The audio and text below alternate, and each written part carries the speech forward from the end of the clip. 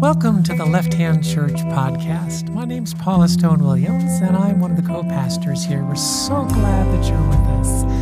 We love having you join us here at Left Hand, and we would love it if you would join us in a financial way as well. You can text any amount to 84321, and we'll receive it.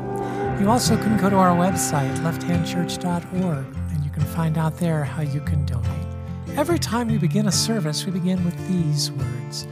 Married, divorced, and single here, it's one family that mingles here. Conservative and liberal here, we've all got to give a little here. Big and small here, there's room for us all here. Doubt and belief here, we all can receive here. LGBTQ and straight here, there is no hate here. Woman, non-binary, and man here, everyone can here. Whatever your race here, for all of us, grace here. In imitation of the ridiculous love Almighty God has for each of us and all of us, let us live and love without labels. You know, tonight I want to ask all of us to ask, why did the Christmas story endure like it did? You know, we live in a world of Tiger King and TikTok. My daughter has taught me TikTok. But everyone has their 15 minutes of fame. And then they blend back into the background. But this story, the Christmas story, has persevered. I think there are at least two answers to why the Christmas story has persevered for so long. The first is because it has profound political implications. The second is because it has profound personal implications. Tonight, I'm going to talk for just a couple minutes about the political implications, and Paula is going to talk about the personal implications. So to look at the political implications of the Christmas story, we need to look at what was the world like at the time of Jesus' birth. Who was in charge, and how did that world operate? So first, we're going to talk about Caesar. Then we're going to talk about Herod. Now, Caesar and Herod are two rulers that ruled just before and during the time of the Christmas story. Caesar was the Roman emperor. Herod was his self-appointed puppet king in Judea, where the Christmas story takes place. And finally, we're going to talk about the Christmas story and why a baby being born in a backwater town in a backwater region of the world is absolutely radical. First, Caesar. The first Caesar was Julius Caesar, and he came to power 40 or 50 years before the Christmas story. He's most known for inventing a salad, you know. But in the year, that's not true. Jake, that's not true. Don't repeat that. But in the year 42, the Roman government named Caesar a god. And Caesar needed an heir. So he adopted his nephew, Octavian. And Octavian becomes the Son of God. Fast forward a little bit, Julius Caesar dies. There's a lot of history that we're going to sort of skip over, but there's a civil war. And finally, Octavian, Julius Caesar's adopted heir, wins the civil war. And he is named Caesar. The civil war that was raging is now over. Conflict is now over. So the Romans breathed a big sigh of relief, and the Romans were thrilled. And they spoke of their new Caesar, Octavius, again, Julius Caesar's adopted son, as if he was a god in religious terms. The poet Horace, which is a great name for a poet, said, "You, O Caesar, have wiped away our sins." Virgil writes in the Aeneid, "Augustus Caesar, the son of God, the savior of the human race, is to be honored as a god with sacrifice and hymns." Some of you might be like, yeah, this kind of sounds familiar. It's not an accident. And Caesar sets out to unite the entire Roman Empire, and he conquers everything from England to India. He conquers and builds roads and builds peace. But how does Caesar build peace? With a huge army. And they'd show up in your village and they'd say, "Declare that Caesar is Lord." And then people in the town would say, "Yeah, Caesar is Lord." And then you'd be part of the Roman Empire. And the alternative wasn't pretty. If you didn't say it or you refused to say it, they'd strap you to a cross and they'd kill you. They'd say, resist and be crucified. So most folks declared that Caesar is Lord. One first-century historian said the Romans butcher, rob, pillage, and call it empire. And where they make desolation, they call it peace. They destroy everything in their path in the name of peace. Because after all, if you're dead, right, you're not making trouble. Because at the heart of the Roman Empire was a particular vision of how you achieved peace: by crushing the resistance, by torching the city, by crucifying 2,000 people on the spot if you have to, which is what happened in the city of Emmaus. Or in Sepphoris, a small town about 40 miles from an even smaller town that you may have heard of called Nazareth. There's even Roman military propaganda that says there is no name under heaven by which a person can be saved other than that of Caesar. And now Herod. The Romans were great at governing, and they'd set up puppet kings to rule the various parts of their empire. So they named Herod the puppet king of Judea, which is the area that encompassed the Christmas story. Herod was not Jewish, and so all the locals, almost all of whom were Jewish, were very suspicious of him. So he had his first wife, who was not Jewish, banished, and he married a Jewish woman to show that he's a man of the people. And how did Herod rule? He hired 2,000 German bodyguards. He set up a secret police network to spy on people, and he ruled ruthlessly. Historian Josephus reports he had 2 of his sons executed for treason. He says that one of his sons was brought before him. His son begged for his life from his father, but his father showed him no mercy and had him killed. He had his brother-in-law drowned in the family pool. My brother-in-law is here tonight, so watch out, Tim. He had plans to have one of his wives executed. She found out about the plan, refused to sleep with him. He couldn't understand why.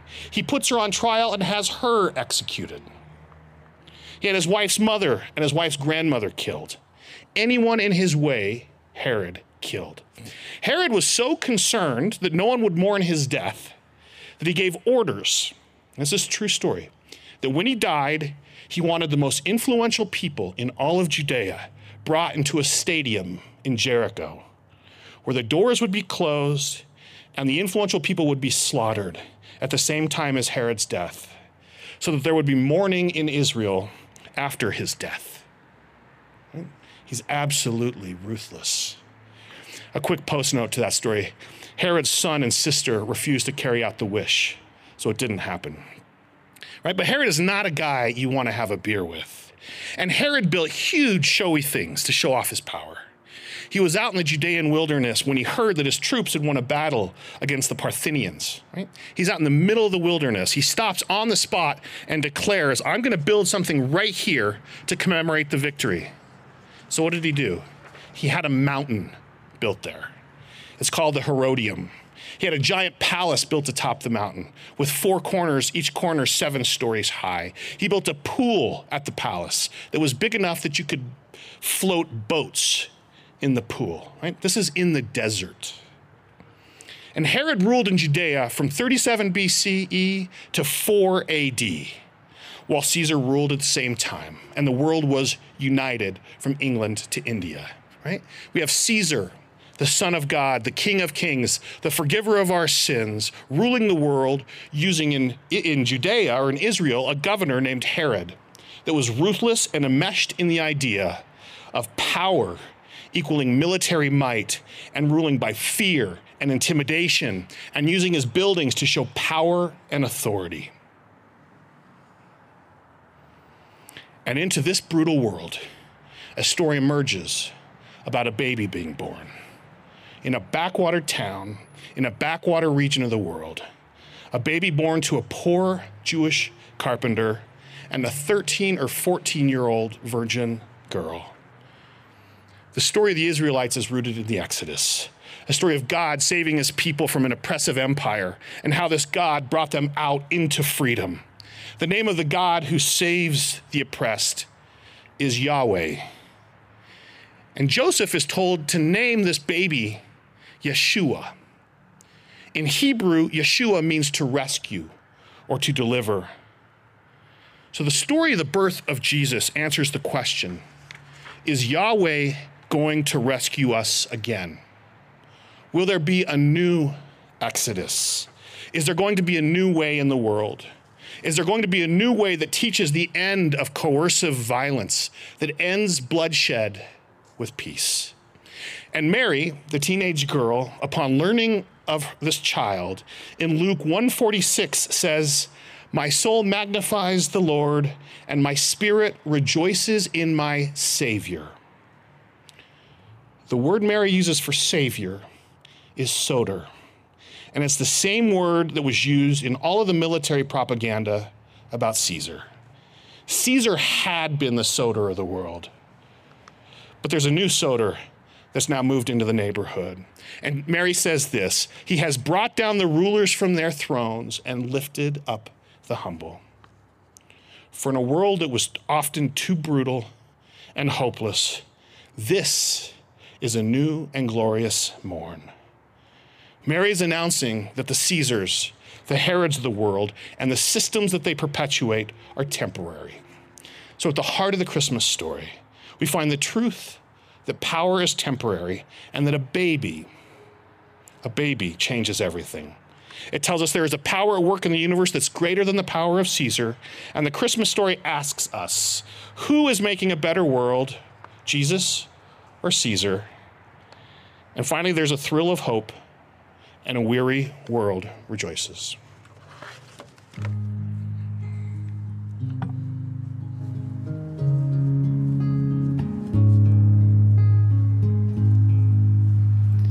Oh, holy night, the stars are brightly shining. It is the night of the dear Savior's birth. Long lay the world in shame and error pining, till he appeared and the soul felt its worth. A thrill of hope, the weary world rejoices, for yonder breaks a new and glorious morn. Fall on your knees, oh, hear the angel voices, oh, night divine,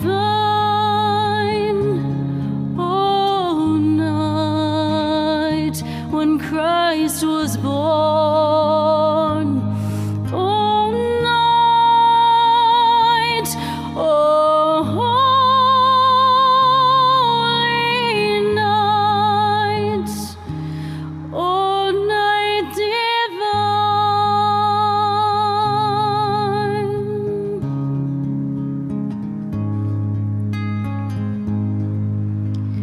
Led by the light of faith serenely beaming, with glowing hearts by his cradle we stand. So led by light of a star sweetly gleaming, here came the wise men from Orient land. The King of Kings lay thus in lowly manger, in all our trials, born to be our friend. He knows your need. To our weakness is no stranger. Lift your eyes and sing before him, lowly bend. Lift your eyes and sing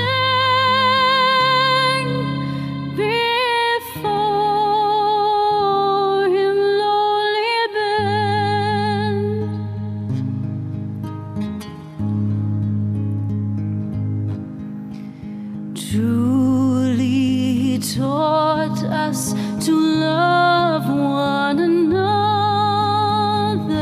His law is love, and his gospel is peace.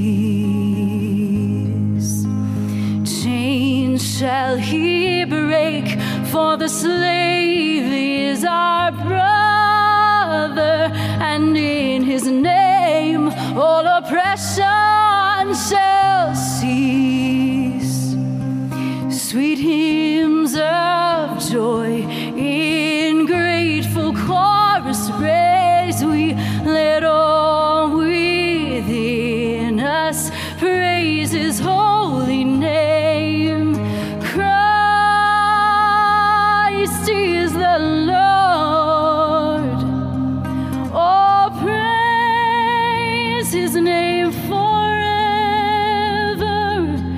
His power and love forevermore proclaim. His power and love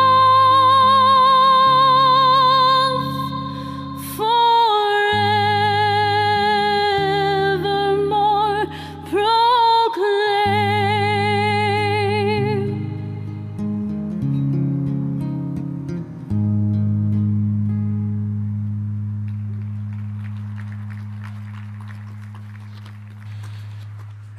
My 50th year had come and gone. I sat a solitary human in a crowded London shop, an open book, and a coffee cup on the marble tabletop. As on the shop and street I gazed, my body of a sudden blazed. In 20 minutes more or less it seemed, so great my happiness, that I was blessed and could bless. Those are the words of William Butler Yeats, stanza 4 of his great poem, Vacillation. And I really understand and appreciate so much what he was saying, because I do, in fact, feel blessed. I have been wonderfully blessed in my life, which causes me then to want to be a blessing to others. Such a good feeling it is. But then he goes into his very next stanza with very different words. Though summer sunlight gild cloudy leafage of the sky, or wintry moonlight sink the field in storm-scattered intricacy, I cannot look thereon. Responsibility so weighs me down. Things said or done long years ago, or things I did not do or say, but thought that I might say or do, weigh me down, and not a day, but something is recalled. My conscience or my vanity appalled. What he's talking about is the two halves of life. We spend most of the first half of life trying to figure it out, trying to do what our religion tells us to do, what our family of origin tells us to do, what our culture tells us to do. And then somewhere around the middle of life, we figure out that's not working. We instead must listen deep inside our own souls. So the angel Gabriel spoke the words, "You who are highly favored, the Lord is with you." And Mary thought, yeah, I'm not so sure about that. She was suspicious, like you or I would be suspicious, because that's not the kind of language we hear every day. People don't say to us that we are highly favored of God and that God is with us. In fact, from the religious world, we hear the opposite. We hear that God does not want to be with us unless we behave exactly appropriately, and that we are not highly favored by God. We're barely tolerated by God. She's troubled, but she lets the angel continue. The angel goes on, and by the time he's done, she realizes the truth. God is with her, and she is highly favored by that God. And here's the other truth she comes to know. It's not just her. It's every person in the town of Nazareth. It's every person who's ever been born and every person who will ever be born. And it was amazing. I look at those two stanzas of his poem, and I think in one stanza, mistakes. In the other stanza, gratitude. Mistakes and gratitude joined together miraculously produce wisdom. That's right. Mistakes and gratitude joined together produce wisdom. Mary, in reaching into herself to say that she's willing to believe what the angel has said, is showing the first of the three major signs of wisdom. She's trusting her gut. She's trusting her instincts. She's trusting her soul.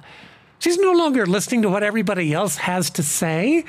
She's no longer following the instructions of her culture or her religion or the patriarchy she'd been born into. She's listening to her heart, to her soul, to her gut, to her instinct, and she says, yes, I believe that I am favored and loved by God and that God is with me.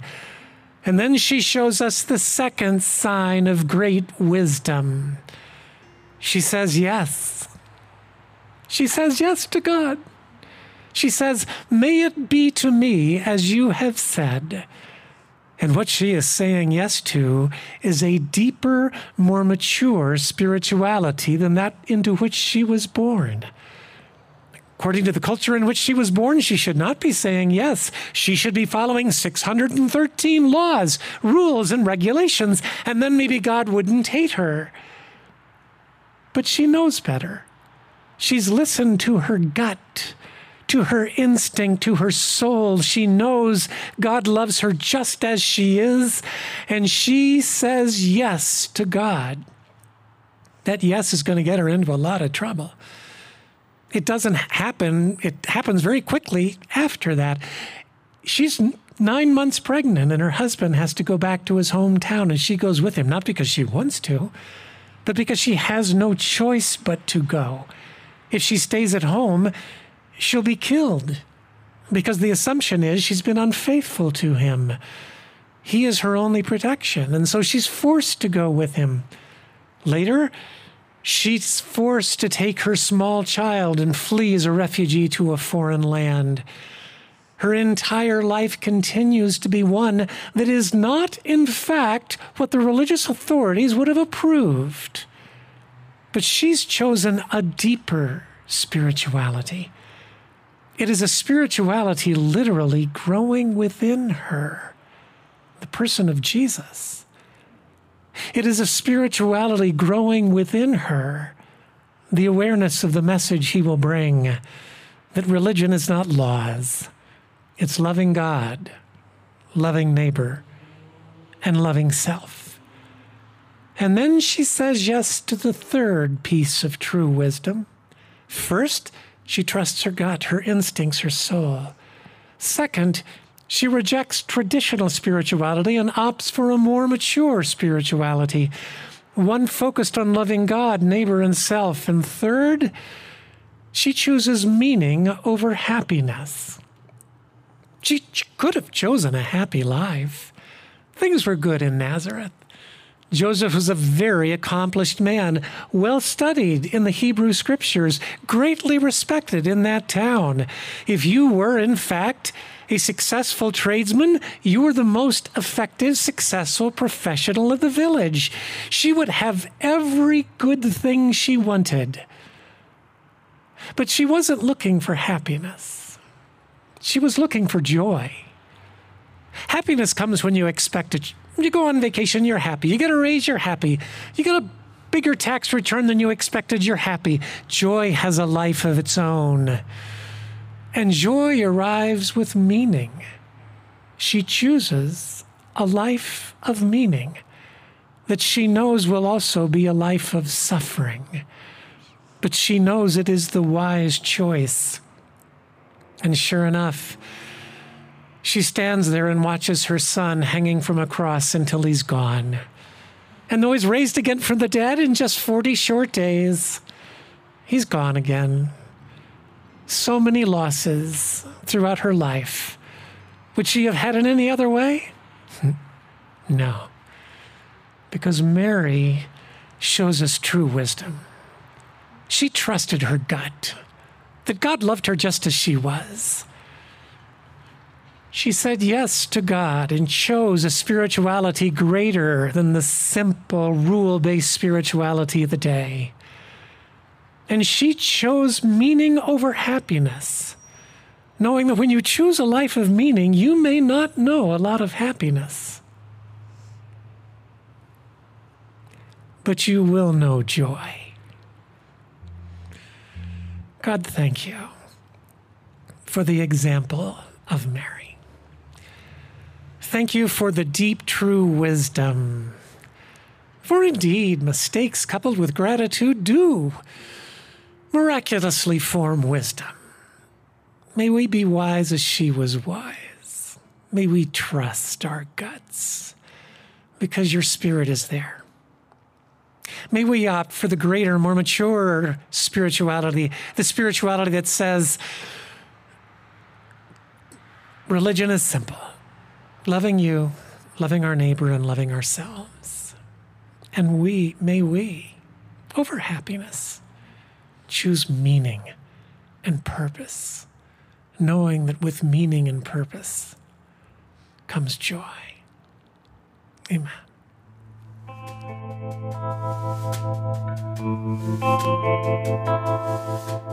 This is John Gaddis. I'm one of the co-pastors here at Left Hand Church. As you listen to this teaching, we hope it was a reminder that the love of God is bigger, more inclusive, and filled with more grace than any of us can imagine. There is truly room for us all here. If you have any questions about Left Hand Church or this teaching, please email me at john@lefthandchurch.org. You can also tune into our live stream services on our church Facebook page every Sunday at 5 p.m. Mountain for great music and original teachings. Thank you for joining us.